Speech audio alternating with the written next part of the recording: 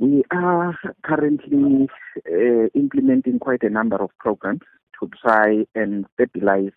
the revenue sources of the municipality so as we can be able to finance and meet our obligations with all our creditors. One of the interventions is that we have been engaging with Eskom to enter into an agreement of partnership so as we can work jointly in ensuring that we are able to gather resources so that we can sustain our account